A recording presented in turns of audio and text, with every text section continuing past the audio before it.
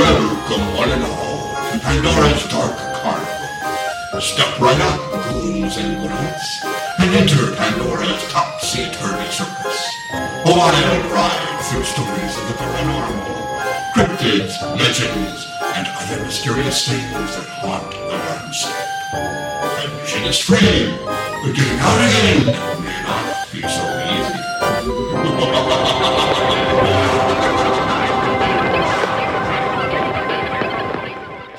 Welcome everyone, this is Pandora and welcome to my carnival. This is episode 2. If you're still with me after last week's word salad, I really appreciate it.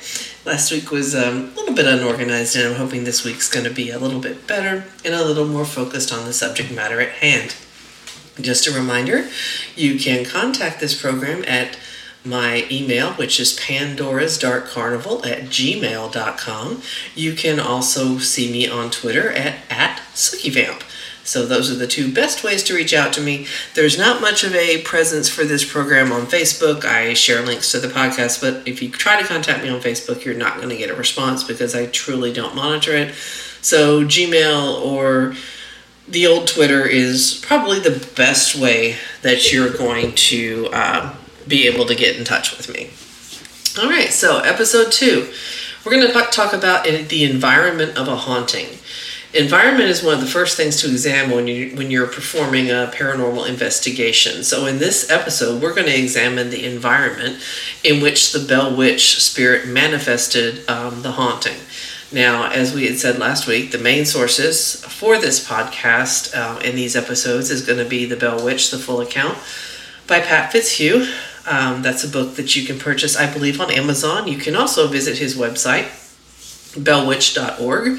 He's got a lot of really good research there, a lot of good information. If you're interested in following up on this particular legend and you're not particularly familiar with it, I would definitely suggest taking a look at his website and definitely recommend his book. Now, for purposes of facts, figures, dates, things like that for this particular time period, I source it to Tennessee's Blue Book, A History of Tennessee, the student edition, chapters 3 and 4. You can find this information on the web at tnsoshistory.com. It is designed more for probably, I'm going to say, middle and high school students, but it's good, solid information.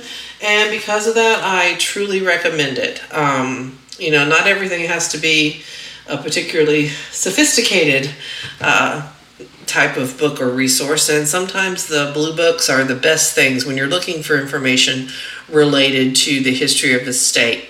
And I will say one thing when it comes to paranormal investigations. You always want to look at the history of the area, the history of the property, such an important thing. So we're looking at environment of a haunting.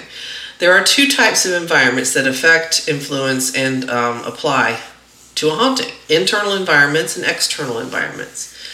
Let's look at the internal environment first. The internal or personal environment are things like your dwelling, your home life, your family, your occupation, things that are part of your day-to-day life and reality in an approximate way. These are the things that, for the most part, you can directly control.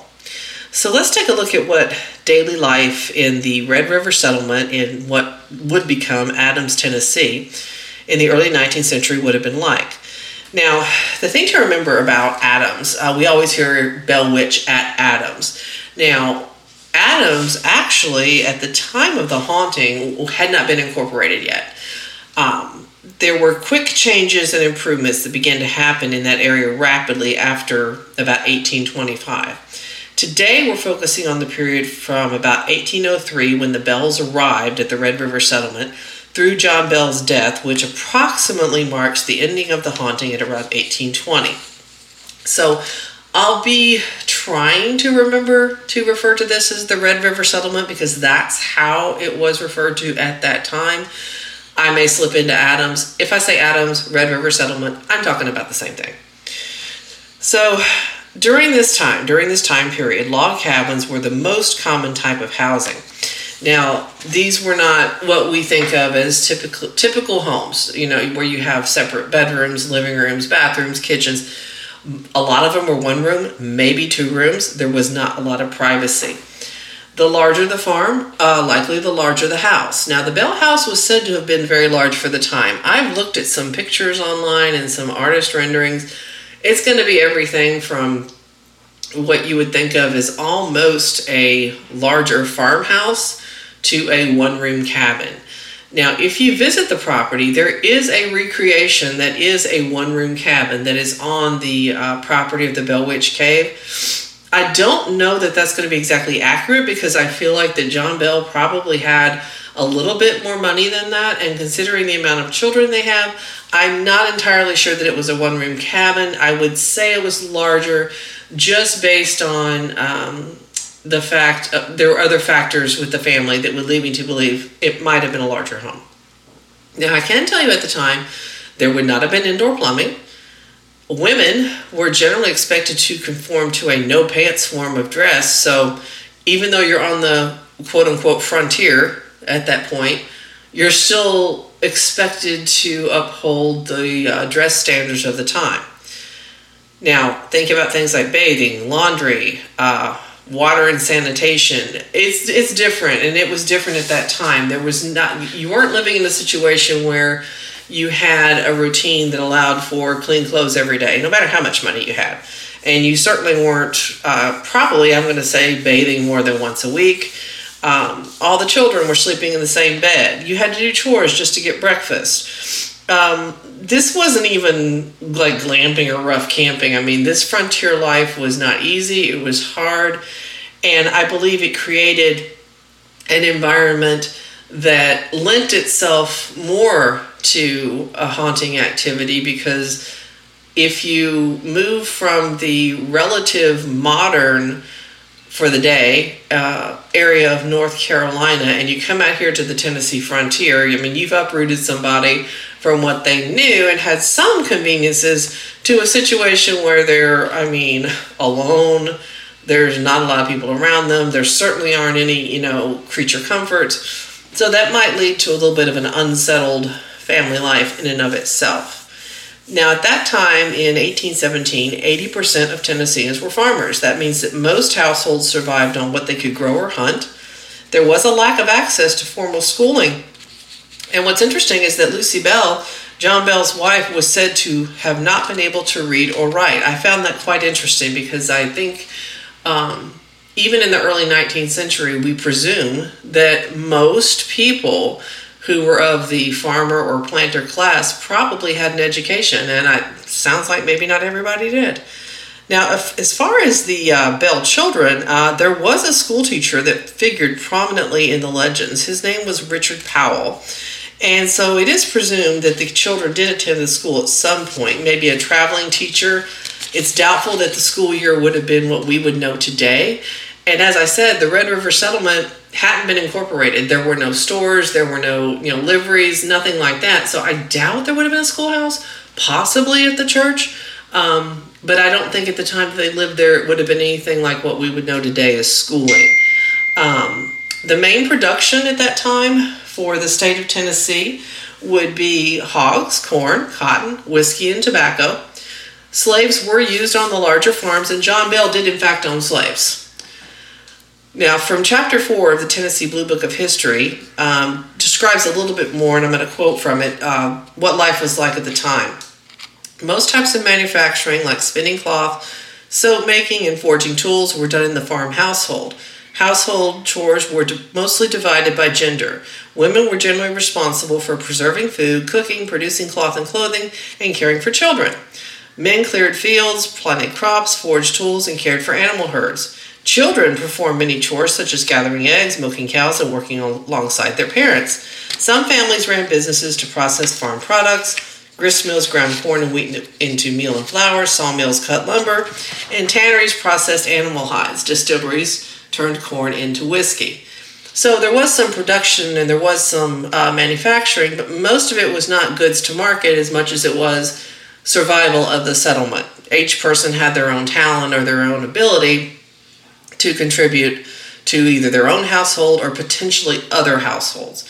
The settlers were fairly isolated. Tennessee was a new state in 1796. Middle and western Tennessee were still somewhat considered the frontier. Products mostly moved and were received via keelboat or flatboat through the rivers. You didn't just run to Kroger if you needed something. You had to wait until a boat came along if it was something that you couldn't grow yourself. And the Red River settlement was located exactly as it sounds. It was right on the Red River. Roads were poor, not suited for fast travel. Now, interesting about this particular settlement is the one thing that was incorporated at the time of the settlement was the Red River Baptist Church. It was established in 1791, and it was the main meeting house in an otherwise very rural area at the time of the haunting. As we said, Adams didn't incorporate until 1905, and the stores or the beginnings of a town around the area didn't start until 1850.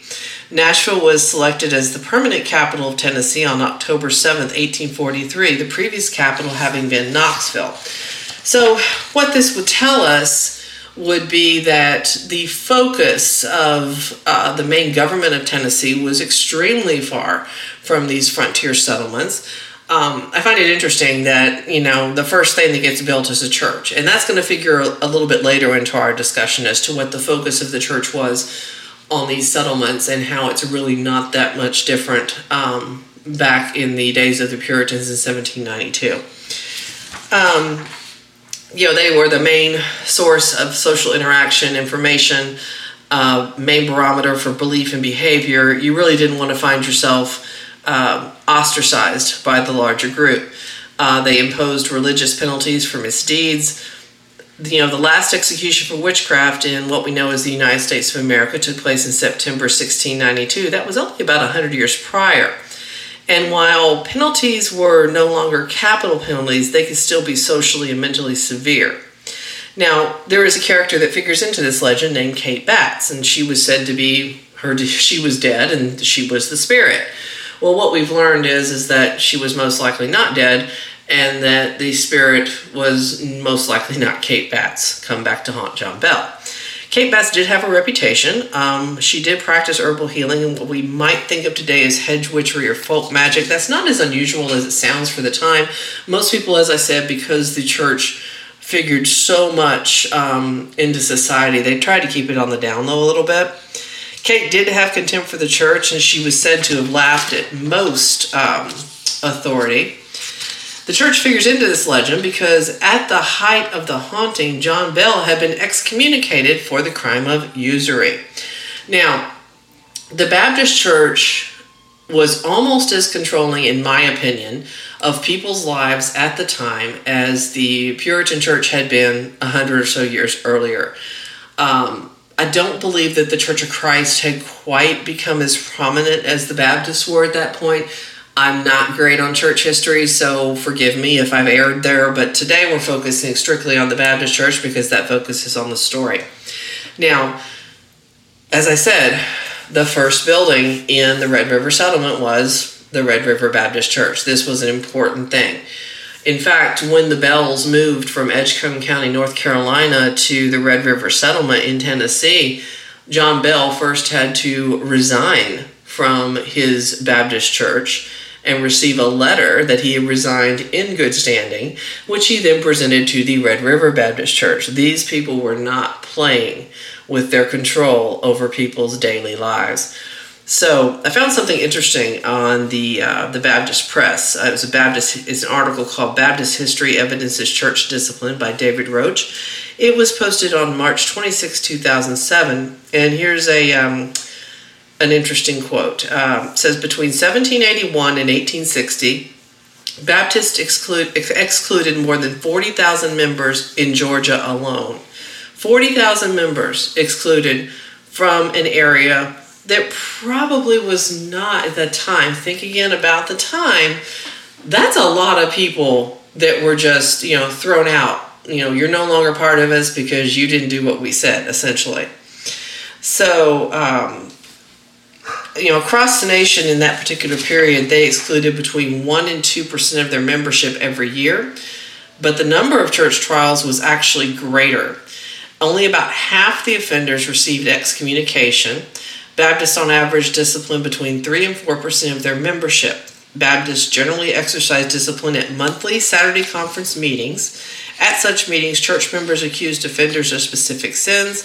The accused usually confessed guilt, but when the accused either denied guilt or were absent, the church appointed a committee to investigate the matter. The committee reported its findings at a subsequent meeting and recommended a verdict and a sentence. I mean, are you hearing this? Verdict and sentence. And this is supposed to be a church. This is supposed to be a supportive group that is helping people lead better lives. But you can see that this is sounding more like government. I find it fascinating. The members then voted on the verdict and the penalty if the offender was found guilty. Churches generally imposed either admonition or excommunication on offenders who were found guilty.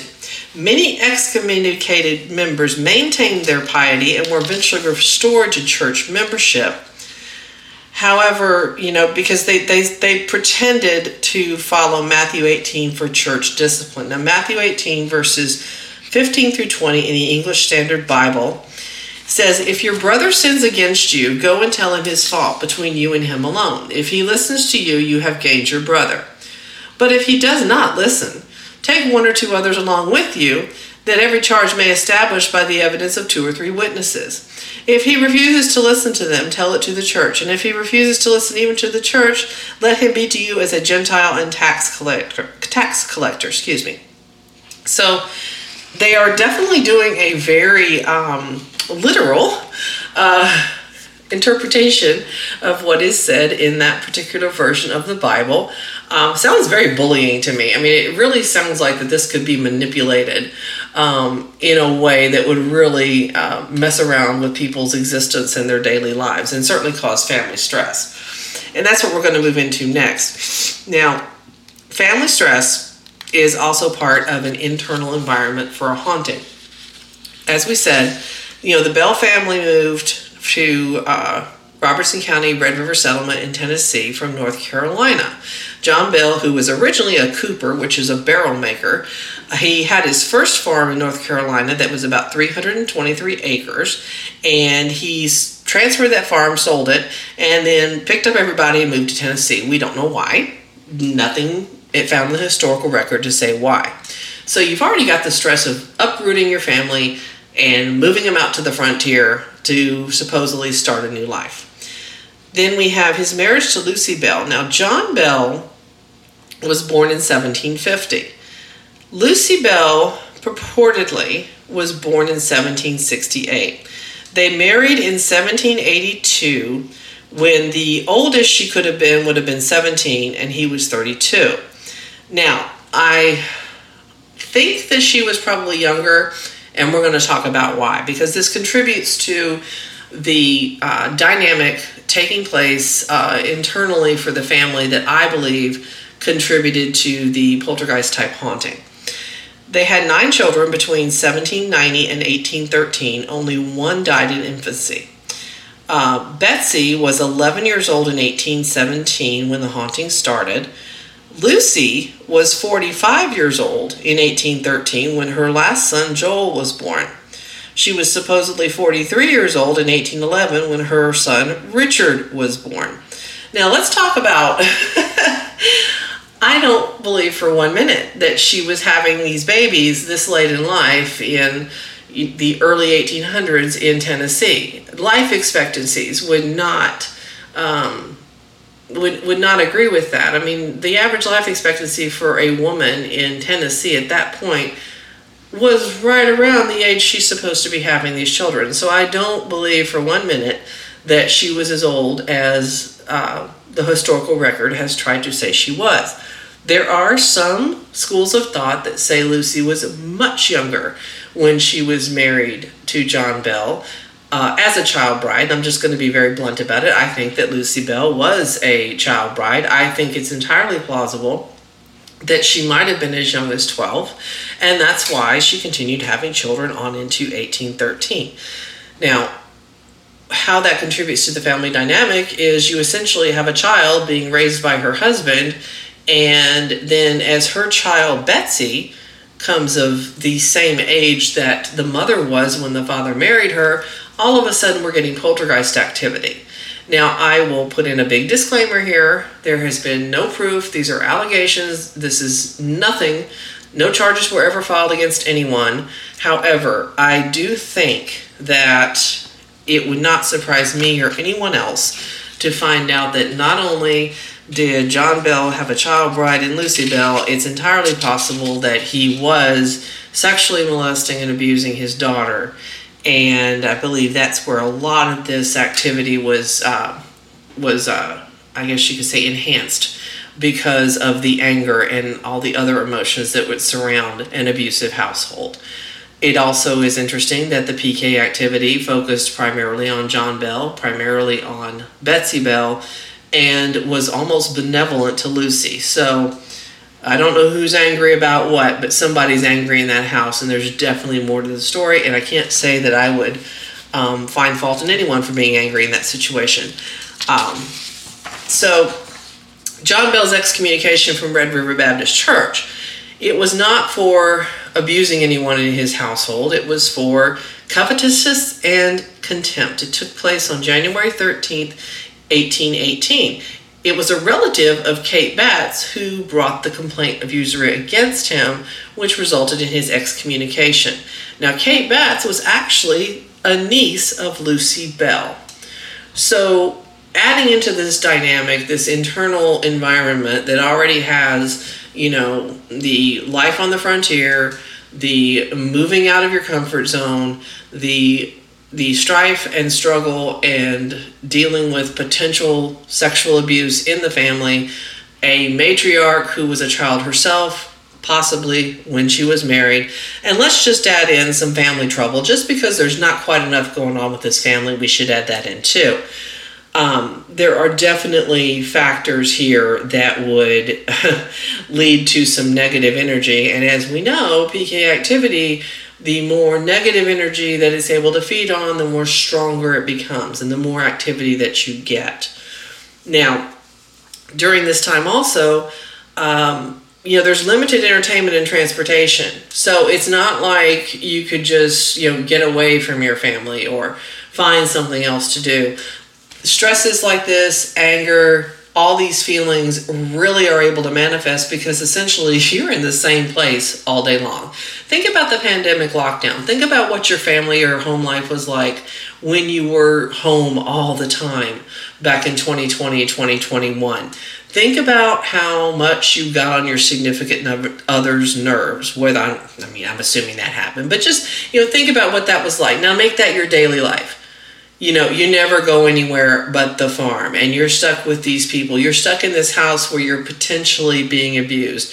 You're stuck in this house with a mother who, I'm not saying she was crazy, but if indeed he did marry her at 12 and she started having children, she had to grow up pretty quick, and I'm not sure that she would have been as mentally prepared for the role of motherhood at 12. I could be wrong, and if I'm wrong, I'll say I'm wrong, but I think that this family's internal environment was certainly ripe for any type of PK infestation or elemental infestation or whatever was trolling along out there in the universe and just saw, oh wow, this is a great spot. The cosmic good eat sign for this family, I'm sure, was just blaring out there into the universe. Now let's go on to external environments. These things are like nature, weather, society, neighbors, wars, things you cannot control. Okay, these are things that it just is what it is. It happened and it is. So the Red River settlement is and was located on the Red River in Robertson County, 10 miles from the Kentucky state line and 40 miles northwest of Nashville. So that should give you an idea of the external environment and where this was all located. Now, at that time, there were wars and there were other dangers, and that's going to have a lot to do with the environment around you that you can't control. In 1780, Native peoples there were several strikes against the Middle Tennessee occupation of their land. And, big disclaimer here, I am of Cherokee lineage, so, I definitely can understand why they didn't want settlers coming in and taking their land. I don't blame them one bit, and I'm not going to get too political here, but I'm just going to present the facts as they are, and you guys can do with it what you will. Just kind of so you know where I more than likely stand on all this.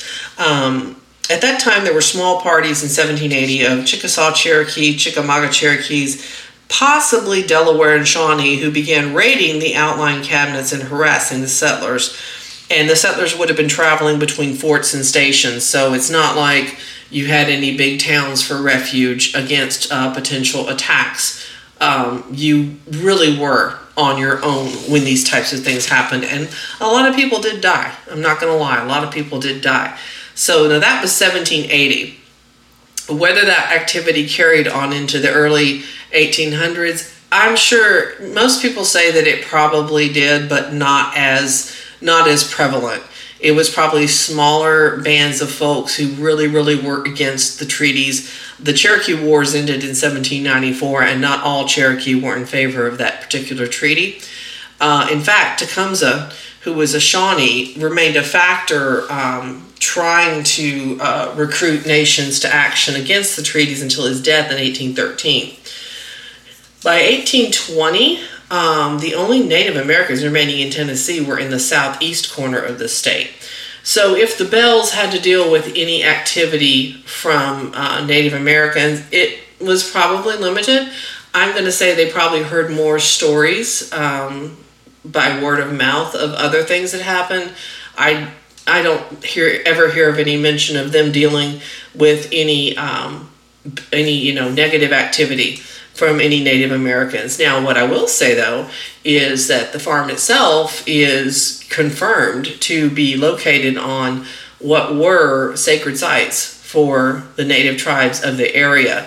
The Bell Witch Cave itself has been confirmed to have a Native American burial ground above it. So they may not have had to deal with any attacks by Native peoples, but I do believe that this external environment of having their farm essentially built on top of sacred grounds definitely contributed to the haunting they experienced, because I'm sure that those land spirits and those other spirits were none too pleased to see settlers who they had fought against, settlers who had stolen their land, now taking up residence over one of their sacred sites. That's not going to be a recipe for much but disaster, in my opinion. You also had the War of 1812 that was taking place at the time. You had a heavy anti-British sentiment in Tennessee. We don't know anything about John Bill's leanings as far as how he felt about the British.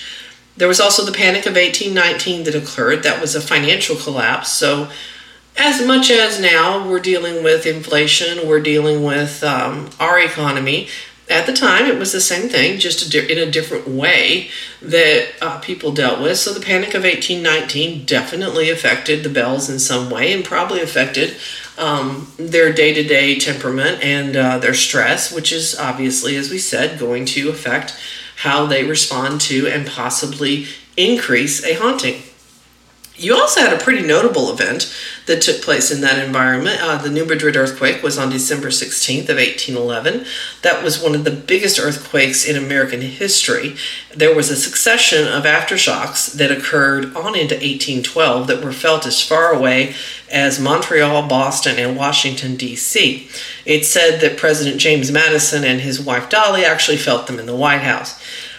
While the Bells would not have very likely experienced any damage from the New Madrid quake, they would definitely be in the realm of, if there was any sort of environmental after effect, whether it be paranormal or whether it be mundane, they could definitely said to feel some effects.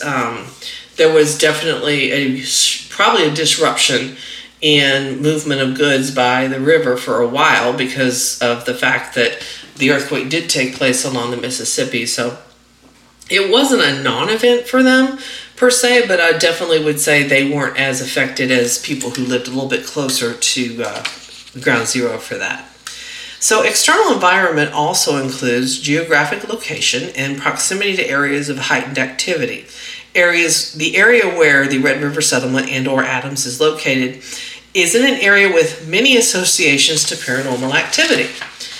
Present day Adams, Tennessee, and or the Red River Settlement, is 30 miles southeast of Hopkinsville. I'm going to stop and say one thing here. I do have a little bit of a speech impediment. I work on it. Some days it's better than others, so I apologize if I do kind of mess up my words a little bit. I try to correct it, so I hope you'll bear with me on that. Anywho, so present-day Adams, Tennessee, and the Red River Settlement is 30 miles southeast of Hopkinsville. Unless you've been under a paranormal rock, I'm sure over the past couple of years you've learned more about the Hopkinsville Goblins case that took place in August 21st, 1955. There's a book on the subject, Close Encounters at Kelly and Others of 1955, by Isabel Davis and Ted Blocher. It was essentially a situation where you had the Kelly family and they felt they were under attack by little green goblins, and best I can describe them, somewhere across between Yoda and Gremlins. They were attacking this family, they were firing their guns at them, and then they run off into the woods. And then after that, you have all this activity, in the woods, these little beings in the woods. Similarly, the Bell Witch activity did also feature strange creatures in the woods. There was a mule that had, a dog that had the head of a mule or something crazy. I mean, we're talking the craziest cryptids I ever heard of. Supposedly a young man turned into some sort of creature. So the ongoing theme of both of these occurrences in this same general area is strange creatures in the woods. Adams, Tennessee is also 87 miles southwest of Mammoth Cave.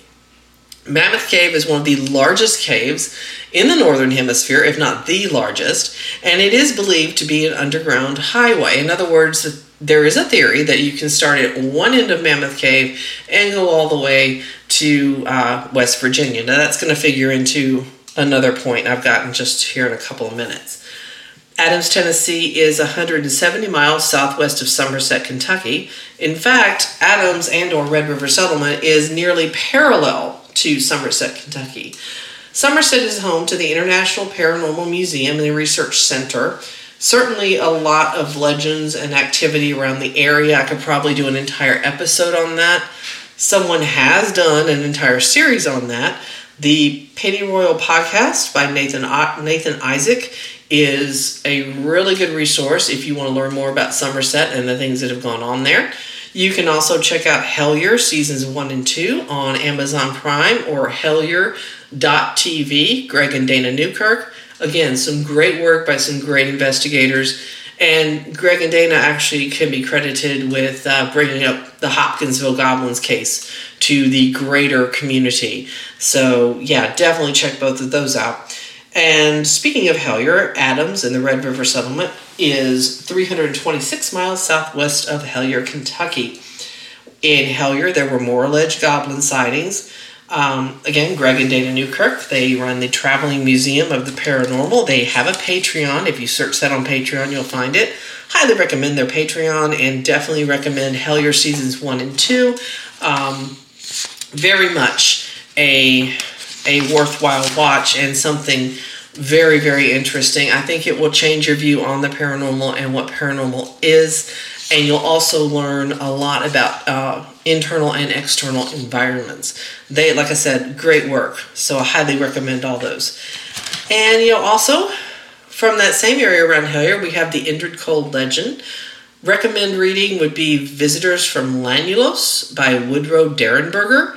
Indrid Cold is another legend of a extraterrestrial who interacted with people. And this is all, again, in the same, we're talking about things that are within 500 miles of the Red River Settlement, where the first widely known haunting took place in American history.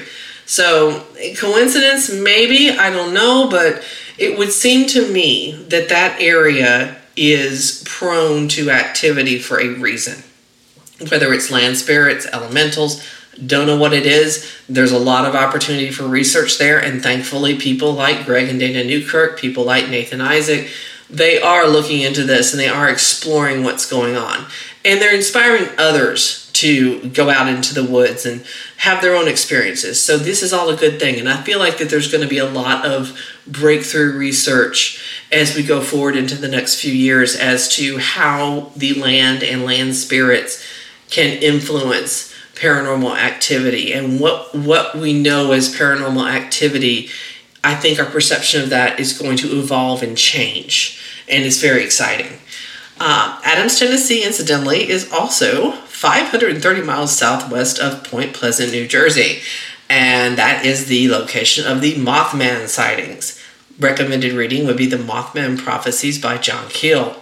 So we've got Mothman, we've got Indrid Cold, we've got Goblins, we've got Hellier, we've got Somerset, all these things. And that's just the ones that we can, kind of tick off in our brains as, no, I think maybe I heard of that. Well, maybe I heard of that.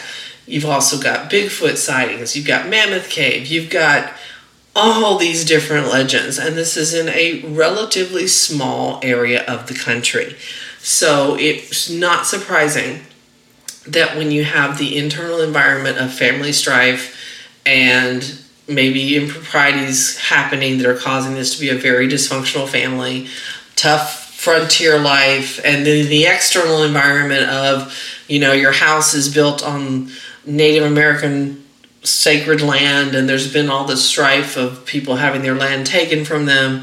And then let's just add in, we may have some, indigenous elemental spirits and land spirits that get involved in the mix too. It's almost like the perfect storm for a haunting is what, in my opinion, we see here with the Bell Witch. So how could this internal and external environment potentially affect the experience of the Bell family related to the Bell Witch haunting? Well, let's talk about how it's passed down. Storytelling at the time would have been much more vivid, as is a much more widely used skill. You've got very little entertainment, probably not a lot of books, but you have your brain, you have your voice. So there was a lot of storytelling.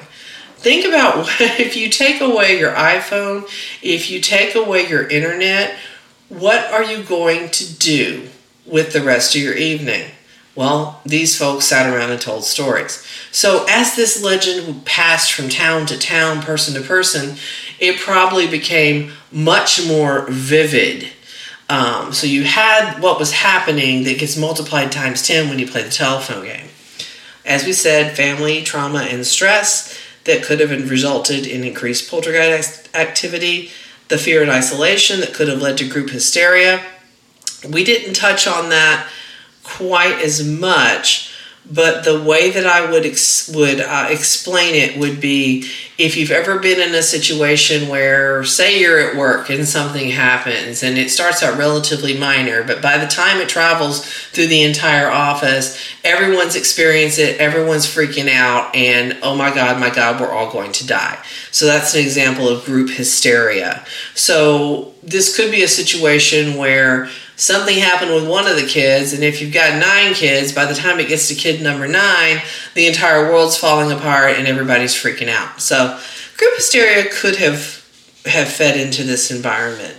But I do think that, the environment, internal and external, definitely played into this haunting, its manifestation, and for how long it lasted. I mean, we're talking from 1817 on into 1821, and some of the things that were alleged to have happened with the slapping, the biting, scratching on the walls. At one point, someone saying they wrapped the ghost up into a blanket and tossed it in the fire. Either these folks are dropping some really good acid, or there's some serious PK activity and elemental activity that's taking place in this household.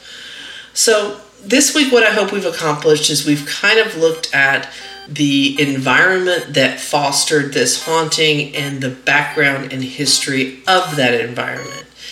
So I've given you some recommended reading. I would encourage you to check out all of those resources. They're great resources. And next week, what we're going to explore is we're going to take a look at the different experiences that people have reported and try to correlate those to some more modern investigatory techniques that might offer some explanation for what people have experienced. So anyway, I hope you have enjoyed this episode. I certainly enjoyed researching it and bringing it to you. And just a reminder that I do try to do this once a week. Sorry, this one was a little bit late. Well, at the holidays and everything, got a little bit behind. So anyway, this is Pandora. Thank you for listening to this podcast, and I will talk to you next week. Sleep tight.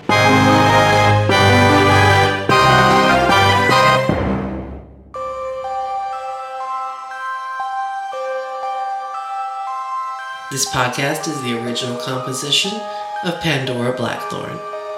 Music is original compositions by Michael Blackthorn. Executive produced by Pandora Blackthorn and Michael Blackthorn. Subscribe to Pandora's Dark Carnival on Anchor, Spotify, and Apple Podcasts.